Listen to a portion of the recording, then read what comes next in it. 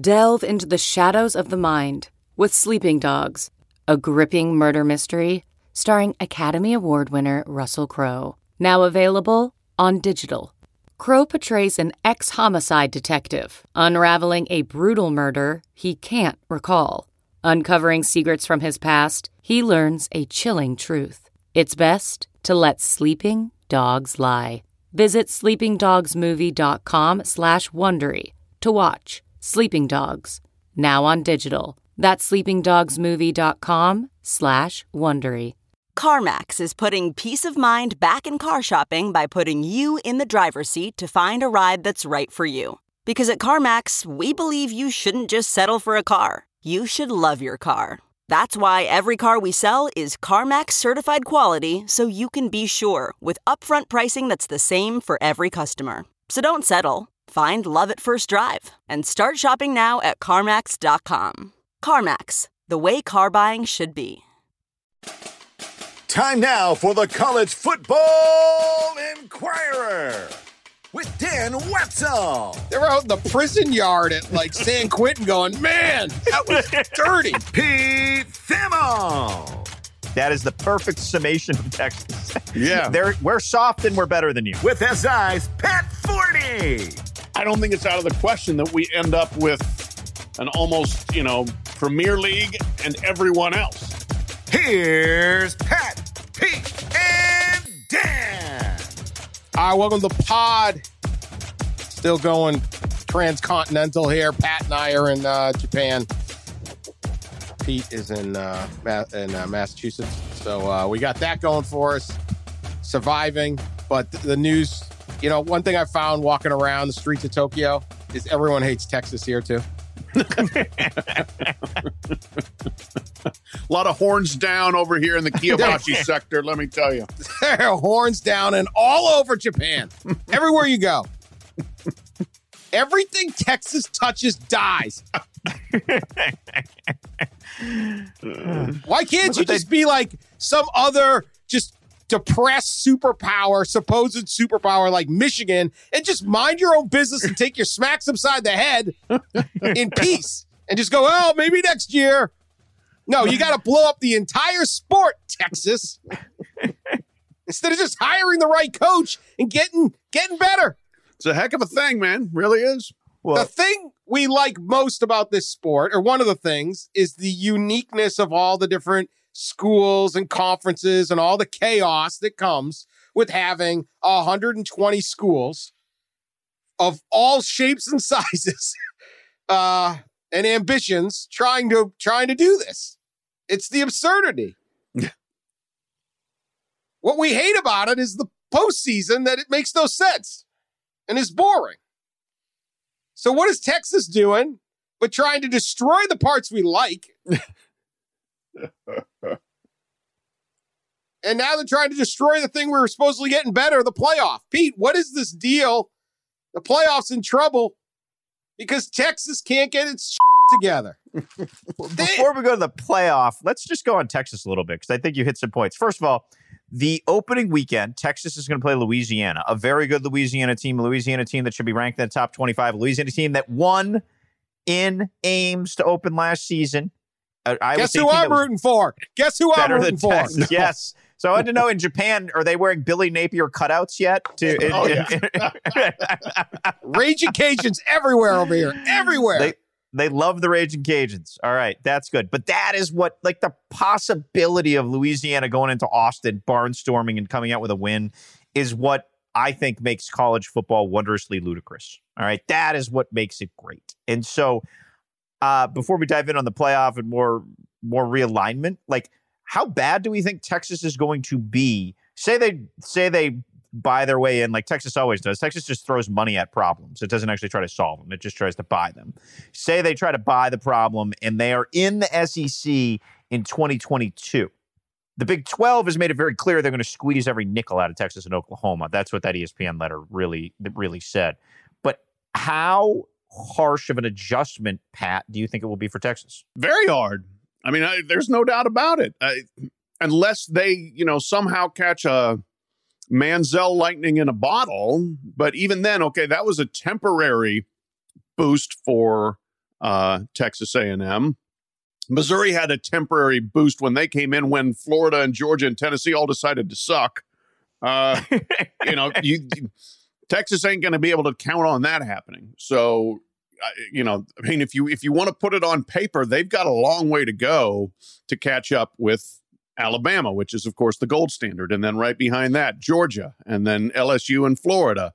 I would thinking just about where the program is now, that they come in basically as like an Auburn level, kind of, which is upper mid-pack, maybe.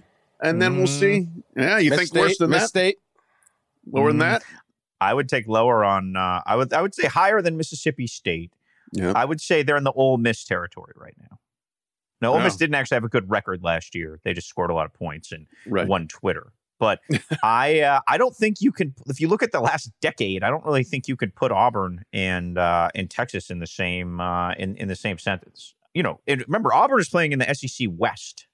Texas has been playing Baylor, Kansas State, and Texas Tech, and losing to TCU consistently, losing to Oklahoma State consistently. So I really feel like they're going to struggle. I had asked a scout about this. I wrote a little bit about this last week on Yahoo. And the scout pointed out two areas where Texas really the last few years plus has struggled. Their offensive line has had a handful of decent individual players, but collectively they've been terrible. There's no other way to say it. Texas has not pushed anyone around. And they also haven't had dynamic playmakers. Like they had a little Jordan Humphrey. But if you think about the tailback position and the receiver positions, has there been a guy on Texas who has just scared the bejesus out of you? I don't think so. I can't recall one in a while. Brennan Eagles was a 5-star, supposed to be that guy. He's never they've had a lot of guys who were supposed to do that and were recruited to do that who haven't done it. And I think it speaks to the bigger picture, which the scout told me, which was Texas still has a country club reputation. And even when they were good under Mac Brown, their players had that reputation. So that's like, we're coasting, we're going to crush Texas Tech this week. And that all has to change. For Texas to get good, they have to get much better players, but they also need a complete overhaul of the culture. Tom Herman attempted to do it. It obviously didn't happen. So they're going to, Sark has to start over, and Austin is a difficult place to do that. All the reasons Austin is great to go to, or the reasons why Austin is a hard place to get a football team hardwired, week to week, locked in. Man, Texas is soft, says Pete Thamel. I think that's what he said. I think so. Pat, do you remember that time we were in a press box? I think it might have been Georgia, but I really don't remember. We sat with an NFL scout, and he just ripped Texas. He was based in the state. And he was an old kind of like, he would not have been a Moneyball scout. Let's put it that way. He wasn't wearing like Lululemon pants and horn-rimmed glasses. He was like a good old boy scout. And he just sat there and bashed Texas and hated scouting players from Texas, and hated Mac Brown, and thought the program. And I think that reputation is real. You remember that day, Pat, right? Oh, I remember it very clearly, and it was at Georgia. And the funny thing was that following up on that, I think this guy probably, I don't know, there's a Texas alum or whatever. He had some affinity for the school and the program, because after bashing the hell out of them, one of the two of us proposed them hiring Art Briles. This was before we knew what kind of a nightmare Art Briles was. And he was just like, we're not hiring the Baylor coach. So that goes hand in hand. That goes hand in hand with it. It's like you still have this incredible sense of entitlement, even though you're no good. I want to make very clear that was before our brows became toxic. This was a good 10 plus years ago, right? This was like 2013, 2012. I don't know what it was. Yeah.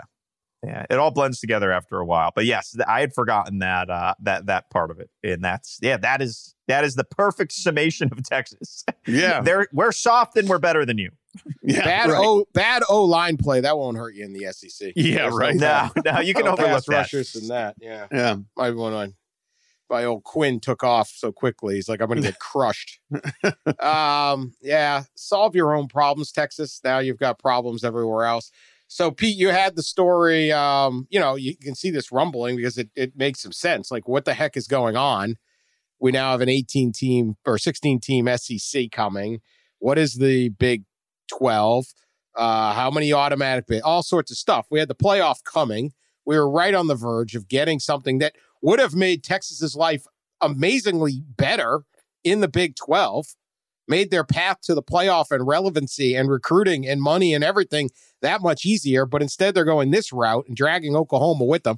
And I'm letting Oklahoma off the hook a little, but they're not doing a whole lot better. But I feel like once Texas was going, what's Oklahoma supposed to do?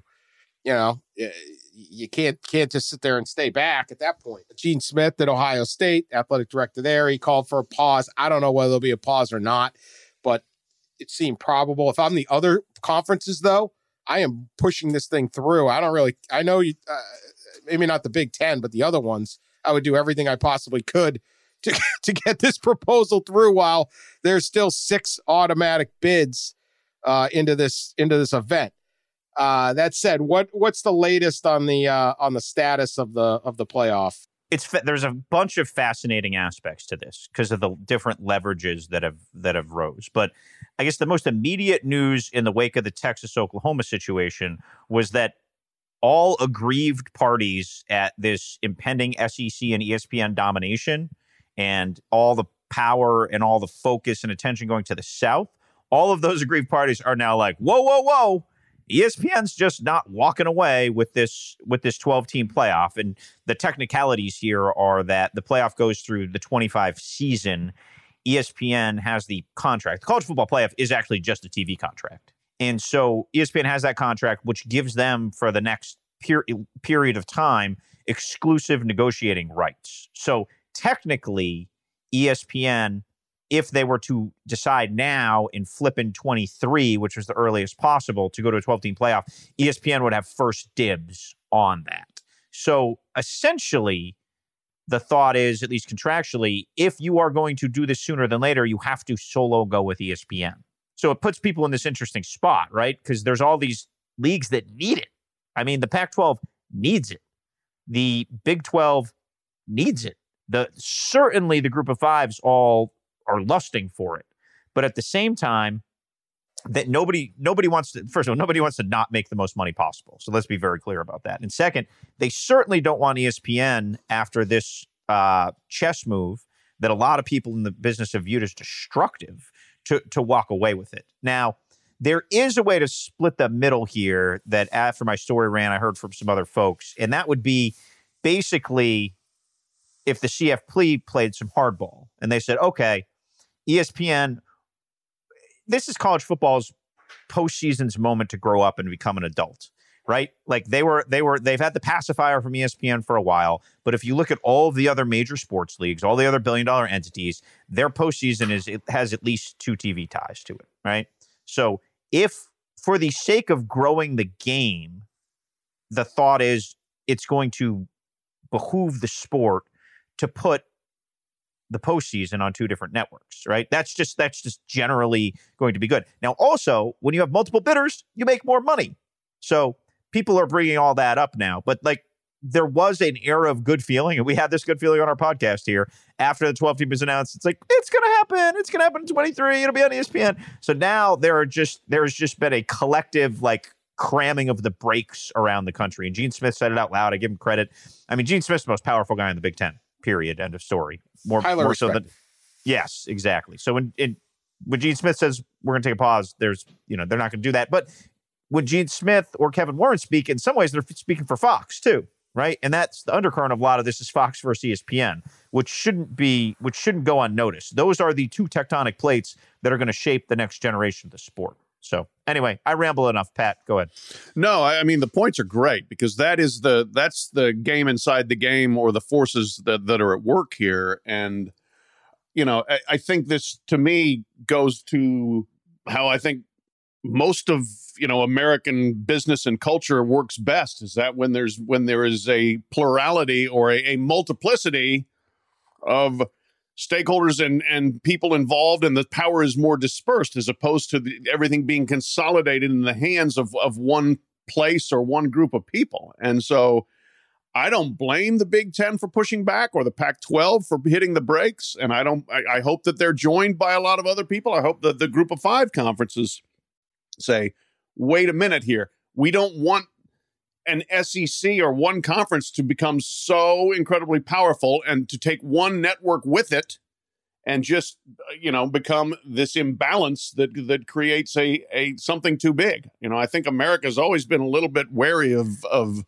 what would almost monopolies? be monopoly, monarchy, whatever you want to call it here. If Gene Smith is talking, I'm listening, and B, I think he's making sense for the good of the sport. And again, this is the age-old problem here. Nobody looks out for the good of the sport. The SEC is looking out for the SEC. The Big Ten is looking out for the Big Ten. The Pac-12 is looking out for the Pac-12. There's nobody in charge, and there's nobody that says what's best for college football. It's all just what's best for my fiefdom. Yeah, I mean, it's absurd. They did for like 10 minutes, Pat. That was the playoff was. They did for like 10 minutes. And those 10 minutes have ended. And then there were 4 people on the committee, and one guy just absolutely shanked the other one. Complete kneecapping. It was what Greg Sankey did to Bob Bowlesby is like an all-time boardroom kneecapping. They were out in the prison yard at like San Quentin going, man, that was dirty. Yeah. One day these dudes are peeling potatoes together, and the next day there's prison yard shanking them. Man, it's tough. Andy got it better from the sisters at Shawshank than this thing. Got smacked in the head. All right. Nobody cares. I think this too. The one thing ESPN's going to do what's best for their business, as they should. And obviously they're going to try to take the monopoly. I get it. Should this thing be on 2 networks? Like, is that what's holding it up? Of course, the only thing in this sport, yes, because we held things up because of a sunset over the Rose Bowl. So, of course, because this is idiotic. The one thing ESPN does get a little chapped about, though, is when everyone yells at them. Like, they have some thin skin. Like, they're not happy with this Big 12 thing. Yeah. Like, we're not manipulating. No. Like, come on now. Like, if I don't know I've not put everyone under the witness stand. I've not heard all the testimony. I'm taking I think the Big 12 might be right about this. Did anyone at ESPN say to the AAC, Kansas State, Oklahoma, they would look pretty good in your league. I mean, come on. Of course they did. Yeah. Why wouldn't you? Why wouldn't you?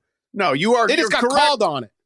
I mean, you'd be surprised sometimes at the DMs you may get if you're critical of ESPN from who might all of a sudden chirp up and say, you're not being fair to our poor little startup network in Connecticut. Well, the college football could put a lot of heat. Like, if all of them gang up and are like, ESPN screwing this up, that's a lot of blowback. And we already have one conference doing it. And so if the stories come out and go, look, we can't have a playoff because ESPN won't share the ball here, even though the pie just got much bigger. That is something they might be able to pressure them. But the idea that we might be stuck for X number more years of the 4-team playoff when everyone's excited, like already 2 years, it's like, I don't want to wait 2 years. Now I got to wait 5. But that's the leverage, Dan. That's the genius of this play.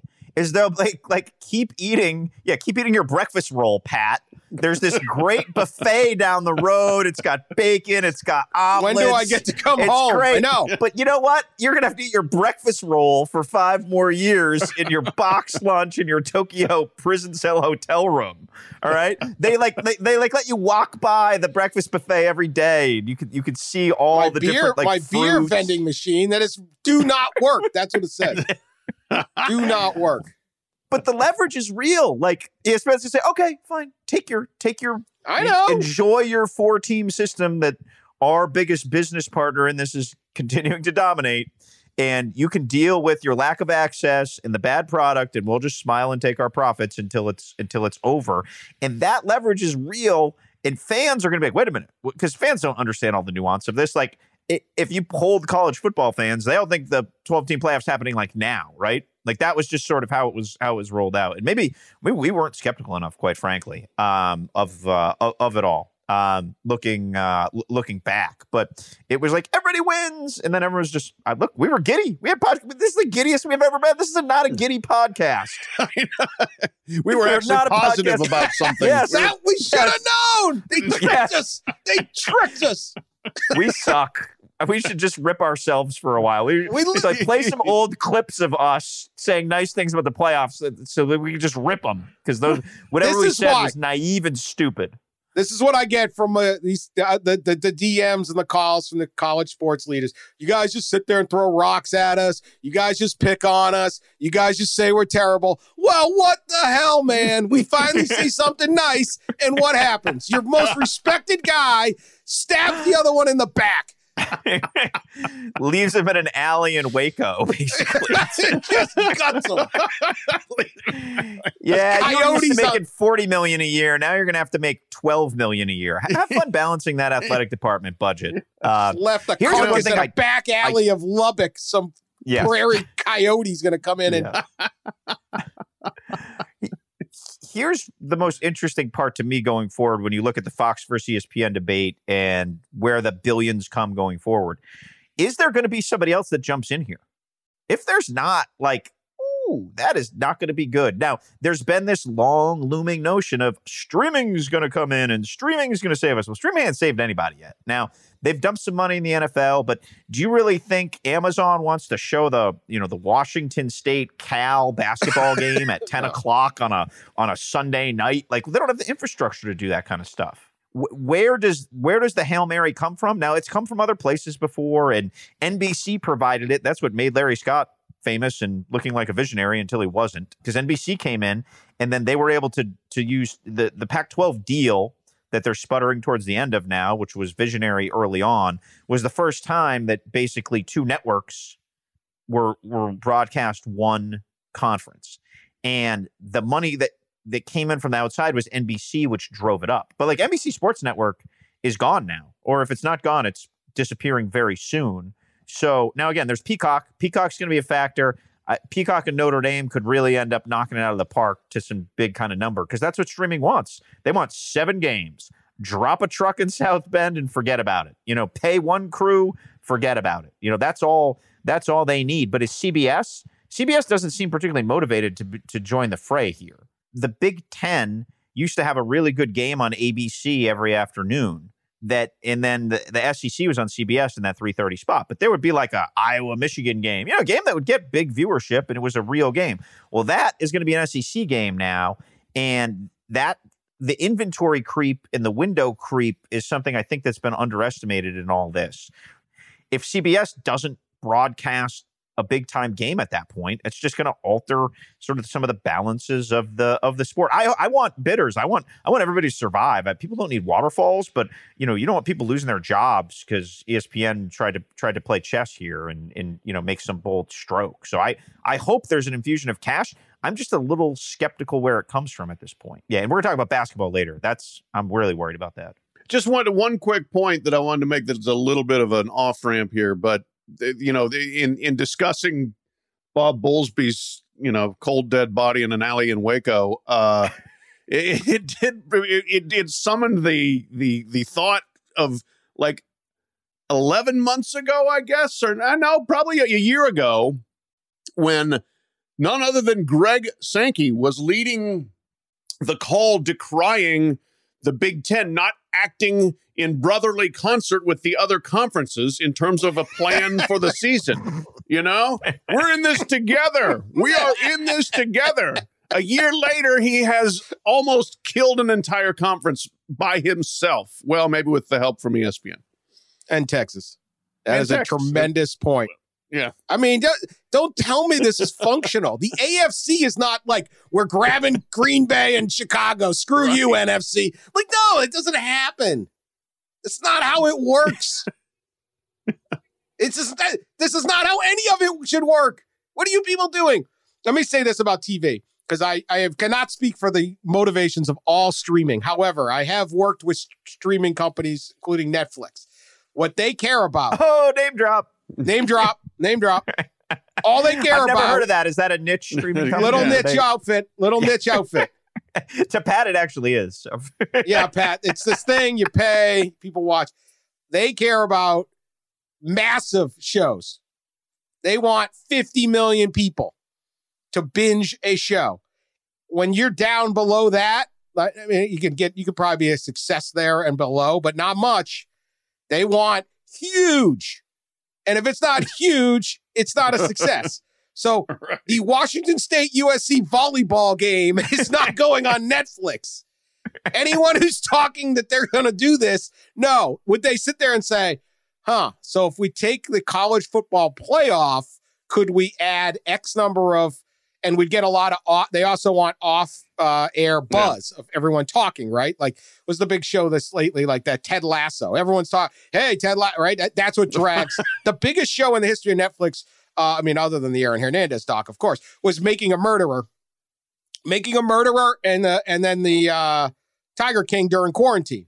Those were huge because everyone was talking about that, and it's like, all right, I'll sign up, right? Even Pat might have, I don't know, probably not. But there's no interest in a regular season college football game. Could a Notre Dame thing or something maybe on a Peacock but like the idea that Amazon Prime and Netflix, like Amazon, those are looking at the NFL and going, all right, they get huge numbers.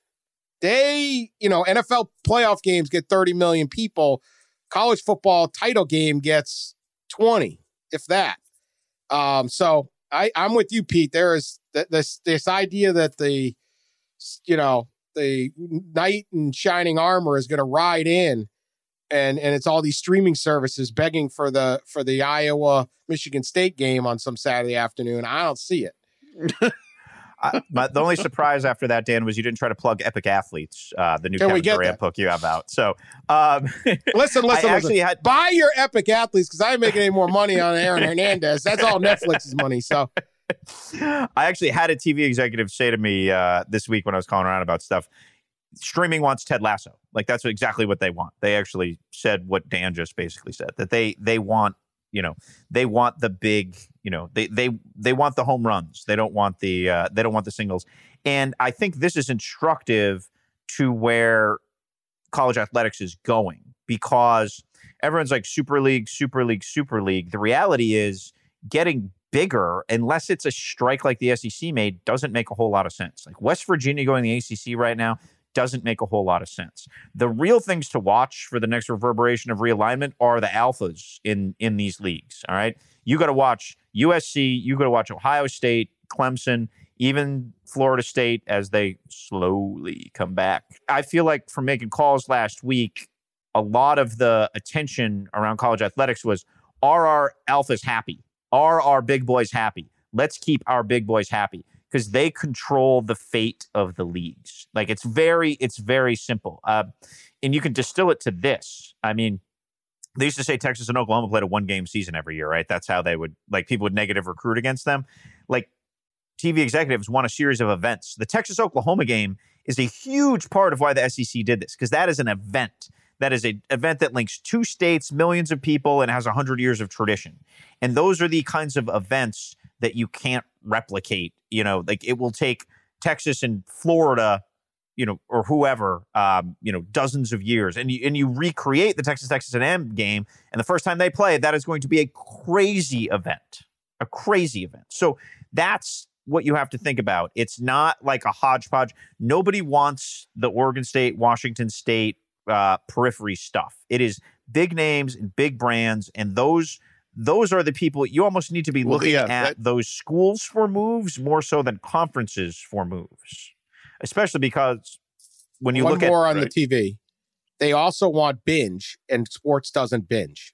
So the one thing that sports is value to cable TV and regular TV is its appointment viewing. It gets people to tune in, but you can't just get the Ted Lasso and then sit there and watch the whole season, even though it's already run 6 months before or whatever it's been, right? That's how you do it.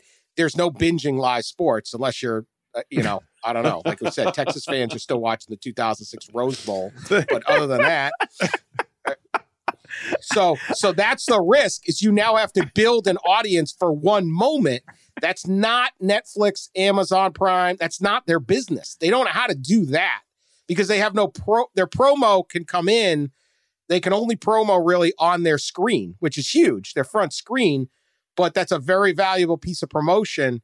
ESPN can ram this up for weeks and all day, Sports Center live from the boardwalk and all this stuff to try to we're going to put it on 8 channels. We're going to bring in coaches' rooms. We're going to do everything.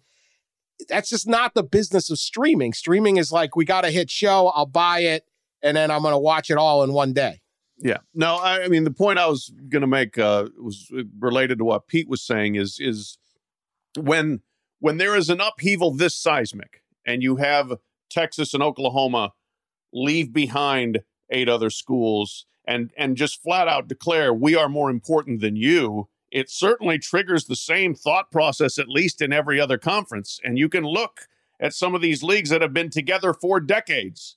One, at least the Big Ten, for more than a century. And it's a chance to look and say, yeah, why do we have them again? You know, why do we have Oregon State and Washington State? Why do we have Wake Forest? Why do we have Purdue? You know, I mean, if you are one of the non-alphas, you should be really nervous right now. If you are one of the alphas, you certainly have a chance to flex your muscles even more.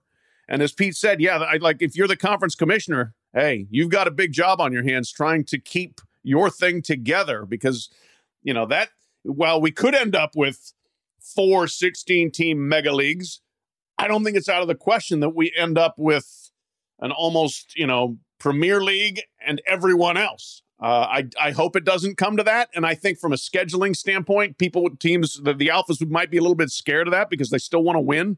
And if you go into a league where everyone else is, you know, spending $170 million a year and is really good, that's not going to happen. But you know, I think that there's the imbalance factor within college football could become even more pronounced depending where this thing goes. Now, we all often snicker at the academic tie to college athletics, right? You know what I mean? Like we've often mocked that notion because that is part of college athletics. The one place where we still see the academic tie, and this will be like the latest litmus test for the future. The reality is TV executives want these leagues to get smaller. They don't want them to get bigger. Right. They want to kick the dead weight with the bad ratings, and they want to match up big brands. And so at what moment does a league get together and a group of presidents, because remember, presidents push the button on this and presidents are sensitive, and we never playoff for years because it was in Gordon Gee's cold, dead hands, right? And when does a president say, you know what, Pitt ain't adding a whole lot of value in this ACC, or, you know, Indiana football, Purdue, we don't really need them.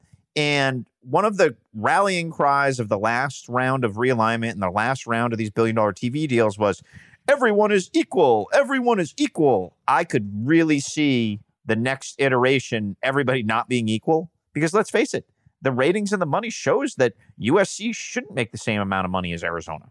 They should make way more money than Utah and Colorado. And so now that doesn't create for a happy league dynamic, but you know, it's a worse league dynamic when Washington State, Oregon State, and Utah are in like some version of the Mountain West, some like shotgun bandit league. So it's really interesting. This is really, the leverage has always been with the big brands, but now, you know, they used to have a mallet. Now they have like a bazooka. I mentioned on the last one, though, you know, that Big Ten Academic Alliance, $10 billion a year in combined research funding and things like that. And that's to say how big of a deal that is. The University of Chicago is still like a collaborator on that. They're still involved. The University of Chicago has not been on Big Ten football since whatever, like the 30s. Yeah, right. They're still sort of involved in it. So, and I think they were a full member for a long time. So there's a whole different aspect there in the Big Ten. But some of these ones that are put together for a TV rate, yeah, absolutely. Pete, Big 12, dust is settled. We have seen, you know, public pronouncements that we're sticking together. Everything's calm. No need to panic. All good. And then we see Kansas tweeting out that it has a great airport. Yeah. Kansas tweeting out its LinkedIn profile. I mean, Kansas like texting to the Big Ten, hey, you up? Yeah. So Kansas, you know, yeah, we're all in it, but they're just randomly putting this on Twitter. Like, is this the way you're going to attract? Like, sometimes I drive down the highway and there's like billboards for something. You're like, really? Is that like the most effective means of marketing? They put out a tweet, Lawrence and Kansas City. So don't think we're so small. Extremely fast growing area with over 2.5 million people living and working in Lawrence, KC area. Almost all of them in KC. Many of them Missouri fans or Kansas City Chief fans, but that's all right. That's all right. Top-end businesses with over 100 companies who employ 1,000 or more employees in various sectors, such as technology, financial services. I mean, of course, right? Financial services, like every town, we have nobody who invests in the stock market here. Transportation, that could be like a couple cabbies. What do they got? Like the Lawrence City bus system is their transportation? This There's makes the healthcare. Hooray for Ames song look like genius This is marketing. pathetic. It really Healthcare. We have a hospital. We have a hospital. Engineering and architecture. I mean, these are basic things. These basically every town has this thing. It's like We have in a the bus Ames. station. It's the Ames song where they go, "Hey, you hungry? There's a place on Main." Like, oh, really? You got a restaurant? Unbelievable. Unbelievable. A restaurant on Main Street. What a thought. And okay, so they go that. Then they go new airport terminal coming in 2023. Now, the airport at Kansas City, all due respect, it does suck. That airport does suck. They could terrible. use a new, terrible airport. It's in Nebraska. Like it takes you an hour to get into town. Well, it's really not Lawrence's airport, all right? I mean, it's No. a hike to get from the Kansas City airport Also, to Lawrence. I don't know. They put that airport out there because they thought the city would grow to it. So I don't know about this fast growing because that airport's been there a while. As you get not there. And then great place to live. Just, always, yeah, sure. Tech hub, art everywhere. Incredible food. I think a good barbecue. Art and everywhere, multiple- that's very specific. Multiple winning sports teams. Just not our football team, but like the Chiefs. So it's just to be like, we got Patrick Mahomes over here. That's the whole, I think the entire economy of Kansas City now revolves around Patrick Mahomes, who didn't go to Kansas. I mean, what is the point of this tweet? Do they think the Big Ten's just sitting around scanning through Twitter going, oh, what they got a new airport? New airport terminal's coming. That's it. What is this? I mean, Kansas, you guys get mad at me because I pick on you too much. Just stop doing this. When was the What do you last want me to time do? I Kansas didn't tell you made to When was the last time Kansas made a good PR decision? That's the problem. I mean, it's like these are the same geniuses that came up with, the Snoop Dogg Midnight Madness and Paying suing off Jim the kid. Gatto and paying the hiring kid to Les go away. Miles and trying to out your own football coach with NCAA violations. I mean, they can't help but screw up. And this, I mean, just like they just flew up an airplane banner over their entire city that just says, "We're desperate as hell. Somebody come get us." This is the worst online dating profile. Like there are people uglier than me. Probably.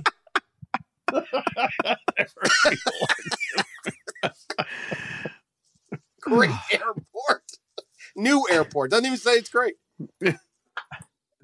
New Couldn't be any airport, worse. an hour and 20 minutes away from campus. Kansas State's like, we got the same airport, I guess. Yeah, sure do. Even further. Oh. We have a do- hospital. I hope this does start a trend, though. I'm afraid everybody's just laughing at Kansas, probably rightfully, but it would be fun to see every school kind of like pump up their own specious resume of what they could offer, say, the Big Ten or some other power conference. Yeah. Poor Lance Leipold. He wins 6 Division III national titles, grinds his way up, does well in the MAC. And he's, probably mid-50s at this point. He gets his shot at the big time and he shows up at Kansas. The league gets cannibalized and his own school is just flailing in the wind. And he takes over a program that went 0-9, 3-9, 3-9, 1-11, 2-10, 0-12. I could keep going, but that's Charlie Weiss. They hired Charlie Weiss. Think about that for a minute. Are they still paying him too? They went out and hired 2 coaches that other places had rightfully fired and gotten better than, Charlie Weiss and Les Miles. It's like both of them, like, you did what? Yeah, it's not like New Mexico grabbing Bob Davie and getting Yeah, right. respectable, right? Or something like that. Like one of these kind of on the bounce guys. Yeah, 2.5 million people. It's This is like if UMass put one out. And we're like, you know how many football fans we got in Massachusetts? Yeah, they're all Patriot fans, not your team. 2.5 million people, 60% of whom probably root for Missouri. But or not any school. Or don't root. Yeah, all of them root for the Chiefs. Like, yeah, they love football. They spend all their money on Sunday. All Kansas football wants, like all the athletic department in Kansas wants from Kansas football, is to not embarrass it, right? Like it just is aspirationally 6-6. It doesn't want to overspend. Like all they want to do is like be like, don't embarrass us. Yet they keep embarrassing themselves like in outlandish ways that top each other over and over and over. So good luck, Lance. Lance is a good coach, but they've got a long way to go. I feel bad for all these pit. Yeah. I feel bad for all these Big 12 teams because literally, like, they're sitting around going, "We got to try." I mean, this was an act of desperation. Yeah, and if you think, I mean, like that's what I've said. I mean, look how hard Iowa State has tried to be good, you know, and now all of a sudden, this is what do you get for it? Yeah. Texas can still just say we're leaving and you're in trouble. It was always going to be hard for Matt Campbell to leave there. He's had a bunch of opportunities to leave there, but like now they're chasing him away. Yeah, I mean, absolutely. The Iowa State TV income is going to go from 35 million plus, close to 40 million by the end of this Big 12 contract, to something in the neighborhood of under 15 million. And that's just like, you can't, like, people are losing their jobs, livelihood. Like, that is just like, how do you find $25 million? Right. Barely afford a 30-pack of Busch Light with that kind of money. I mean, we should try to make a worse resume out there than Kansas's for any school. We should. That would be a good segment. Who could beat the airport line? Yeah, you know what? That's a great idea. We could work on that. The airport. Like, I'll take the Washington State resume. Yeah, Pullman. Mm-hmm. Oh man, no, we don't need that. That would just be mean. All right, maybe we'll work on that for the next Texas Tech, like the world's biggest prairie dog population. Their big thing in the Lubbock, the LBB, is to go see the Buddy Holly statue. Oh yeah, right. Yeah, where he crashed and died. Right.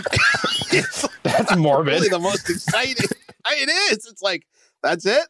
Yeah. That's really not that. First off, like Buddy Holly. I mean, it's not how relevant is Buddy Holly anymore. I mean, he was old. I'm pretty old. I'm getting old, and he was like before my time. Yeah. How many people are out there being like, "Oh, I love that Buddy Holly, man," and all his 45s. 45.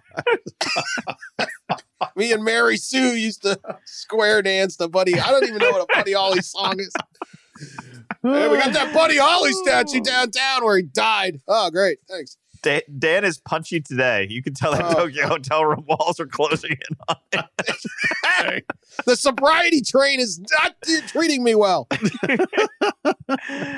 Dan's just going to get to the airport bars in Detroit and belly up. He's like, I can wait a few hours to see my family. We worked the cart people on the plane here. Where do you see me going home? It's going to be like that flight in Wolf of Wall Street. I'm just going to be all by. They're going to have to strap me in at the end.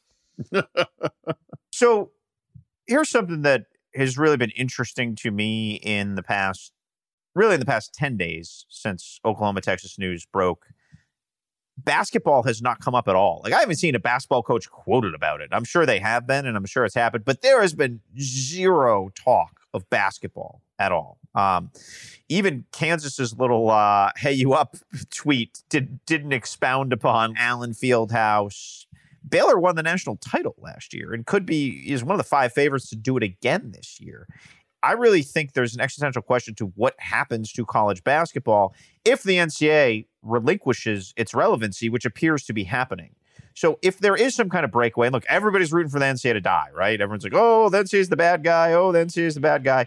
I mean, nobody likes dealing with like their expense department at their company, but somebody still needs to run the expenses, right? Like somebody still needs to like take your receipts and do your reimbursements. You may not like them, but at the end of the day, there's some functional value to the NCAA, and the NCAA's best value is that they run a gangbusters, wildly popular, century-old, I guess it's not a century-old, but it's close to a century-old, probably 70-year-old basketball tournament that is one of the best events in American sport.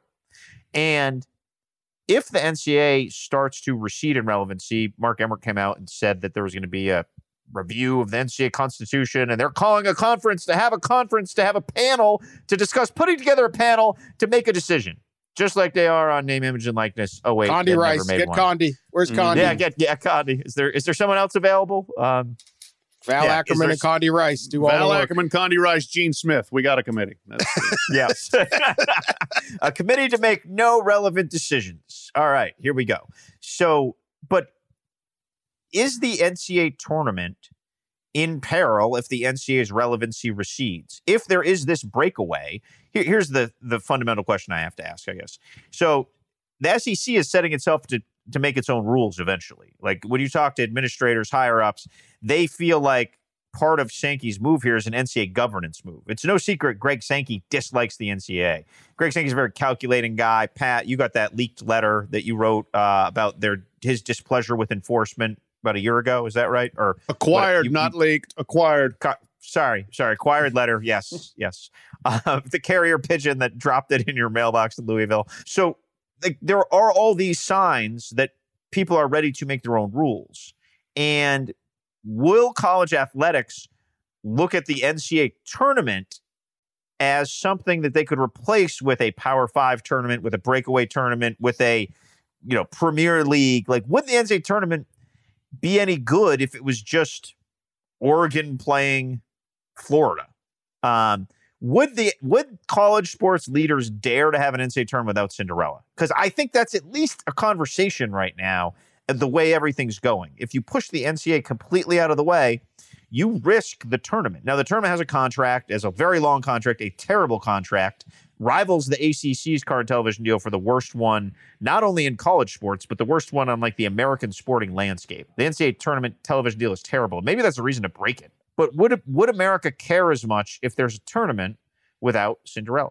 Well, two things there. First off, I think it's worth at least noting that there was this NCAA Constitutional Convention, I think they referred to it as, coming in November, where the presidents called this thing. And the reaction that I have seen now, I am in Japan and I have been immersed in the Olympics, but the reaction I have seen is just like, oh, okay, tell us when you do something. Because that's how ineffective the NCAA has become. It's like nobody even expects anything to come from them. Like you can call all the constitutional conventions you want. Nothing ever substantively happens. So that's the skepticism there and part of the problem here. But then now to your other point about the tournament, I mean, I'm terrified because I think losing the NCAA tournament would be a huge loss in the American athletic pantheon, if you will. Losing the tournament as we know it. I detest the idea of having what would basically be, all the top Power 5 schools plus every team that's a bland 7 to 10 seed, from the Power 5 leagues all playing each other in some tournament. And there's no, Monmouth that coming out of a league, and there's no Oral Roberts, making a run. Abilene Christian. Florida Gulf Coast. Yes. I mean, there's you lose so much if you lose that. So I am very concerned because, as Pete said, I mean, and this was the case in 2011 when realignment happened the first time, there was no regard for basketball whatsoever. The ratings for that NCAA basketball tournament will be dreadful. Horrible. As bad as the regular season is. Yeah. Well, you know why? Why? Yeah, because you don't simple. Bring in it's the common same thing. No one's watching now. No one's watching the regular season now. They You're don't just care. Replicating something that is wildly unpopular and not watched. It is a super niche. All right, we have an audience that wants to see Baylor match up against Michigan in basketball, but that number is small. The way you get the NCAA basketball tournament is the perfectly constructed postseason. The first weekend draws in all of these casual fans. When you're 11 years old, you get hooked on the concept that some small school can beat the big school. Everyone gets into it. It's easy to gamble on. It's easy to bracket. You can have office pools, all this stuff. And then your first weekend builds it. The second weekend sorts it out. And generally at the end, you end up with Kentucky and Duke playing each other or something like that. And you figure out who the actual champion is. It's a tremendous event. You take out that first weekend, it's like, I don't care. I don't care if Baylor's better than Gonzaga. I don't care if Gonzaga's better than Baylor. I'm kind of invested because I've been watching. That's it. And it'd be the dumbest thing ever, but, would they kill the NCAA basketball tournament? Probably. I mean, do we have any faith in any of these people to do anything better than I can make one more nickel? Exactly. No. And their own nickel. And that's why, there's no regard for the overall good of the enterprise. And so, sure, I could see them absolutely doing that. And yes, producing basically just another slate of February games. And, the NCAA tournament, as described by Dan, is a perfect mechanism. If in all of college athletics, and they have screwed up so much, but they have not screwed that up, where you have the broad populist appeal and you have the little guys against the big guys, and then you sort it out, and then it gets progressively more high-level basketball and big-time players and big-time programs as you go along. But if you lose that entry-level weekend in terms of just appeal, then I think you kill the whole thing. So here's my charge for Mark Emmert, all right? His tenure has been an abject failure. We've gone over it on the pod many times. When they sit in their strategy meetings and talk about their constitutional convention and whatever, there should just be one thing on the whiteboard. Don't screw up the tournament. And every decision they make should be geared towards protecting the tournament. Because the tournament goes, it's not going to be under the NCAA umbrella. They're going to lose billions of dollars. And they have this terrible contract until... it's in the late 2020s. It might even be in the 2030s. I wrote about it in March. It's a $3 billion under market deal, but it's all the NCAA has going for it right now.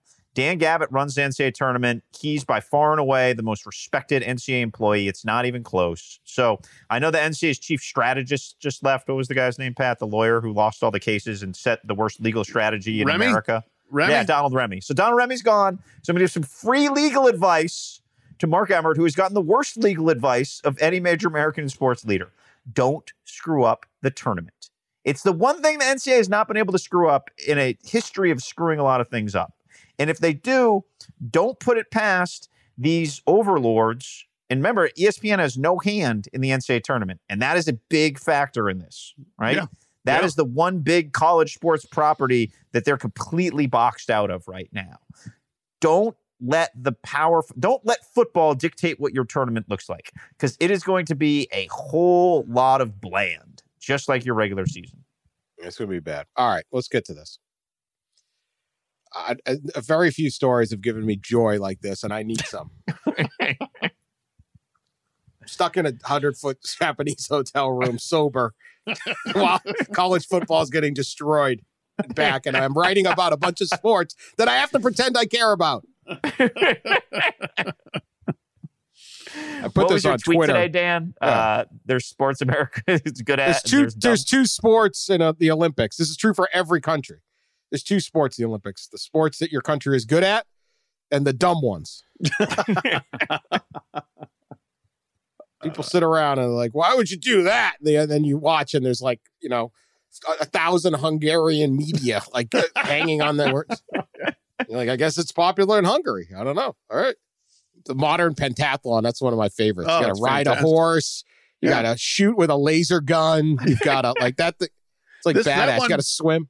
From what I have heard, that America is so bad at modern pentathlon, or at least the talent pool is so small, they're going out and recruiting people. Just say, hey, if you're a pretty good college athlete and you can ride a horse, we'll take you. It's supposed to be, it's an old event. It's built from the soldiers. It's basically you're like a Navy SEAL, but when they had horses. So you ride a horse, you shoot a gun, you swim, you run, and you do, and then you fence. Yeah, right. And the way they do the fencing in modern pentathlon, here I am describing a dumb sport, but there they are. Unlike where you have a match, you do the fence and you stick the other guy or whatever you do in fencing. I don't know. And then the match is over and you leave. They bring another dude in right away. Really? Yeah, it's like the movies where you got to slash one guy and then another guy comes out, you slash that guy. You got to keep fighting.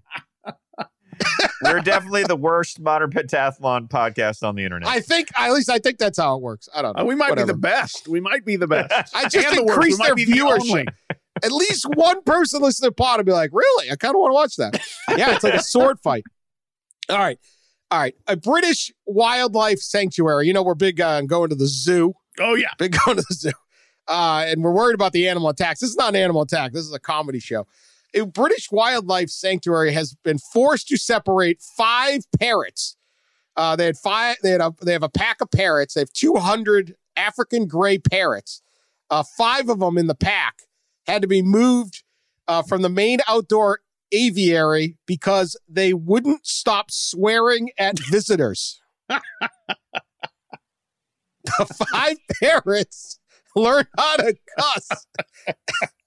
And we're throwing it at the people walking by with their little kids in the stroller. The parents' names, we have actual perpetrators. I think, this is innocent until proven guilty. Free the parents. Whatever. Yeah. What do we know? What are the names of the perps? Billy, Eric, Tyson, Jade, and Elsie. So that's maybe some women in there. I like a woman that can swear. That's always appealed to me. They recently joined the Lincolnshire Wildlife. They were put in quarantine together and quickly overheard the staff with their naughty language. So these 5 were together when they joined, and they heard some staff members swearing. So we are quite used to parrots swearing, but we never had 5 at the same time, the center's chief executive, Steve Nichols, told the AP. Most parrots clam up outside, but for some reason, these 5 relish it. Okay? I love it. Okay? Subversive parrots. The problem was they were egging each other on to swear more.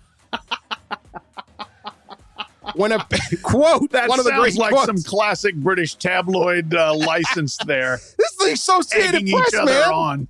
The finest news gathering operation on earth. Yeah. When a parrot tells you to F off, this is a quote, it amuses people very highly. It brought a big smile to a really hard year.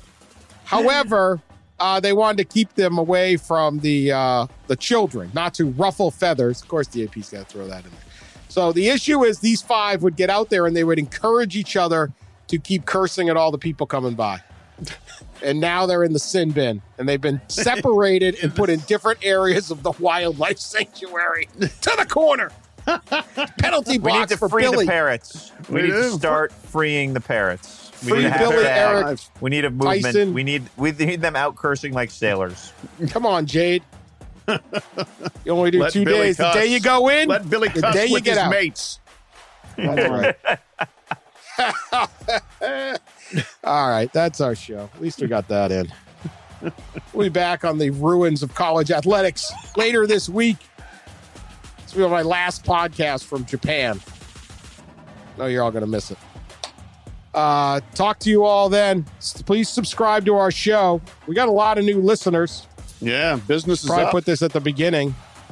Please subscribe and share us on social media and tell your friends about us. And tell us the next time an animal does something ridiculous. yes, keep sending your swearing British parrots. Certainly appreciate it. We will talk to you soon.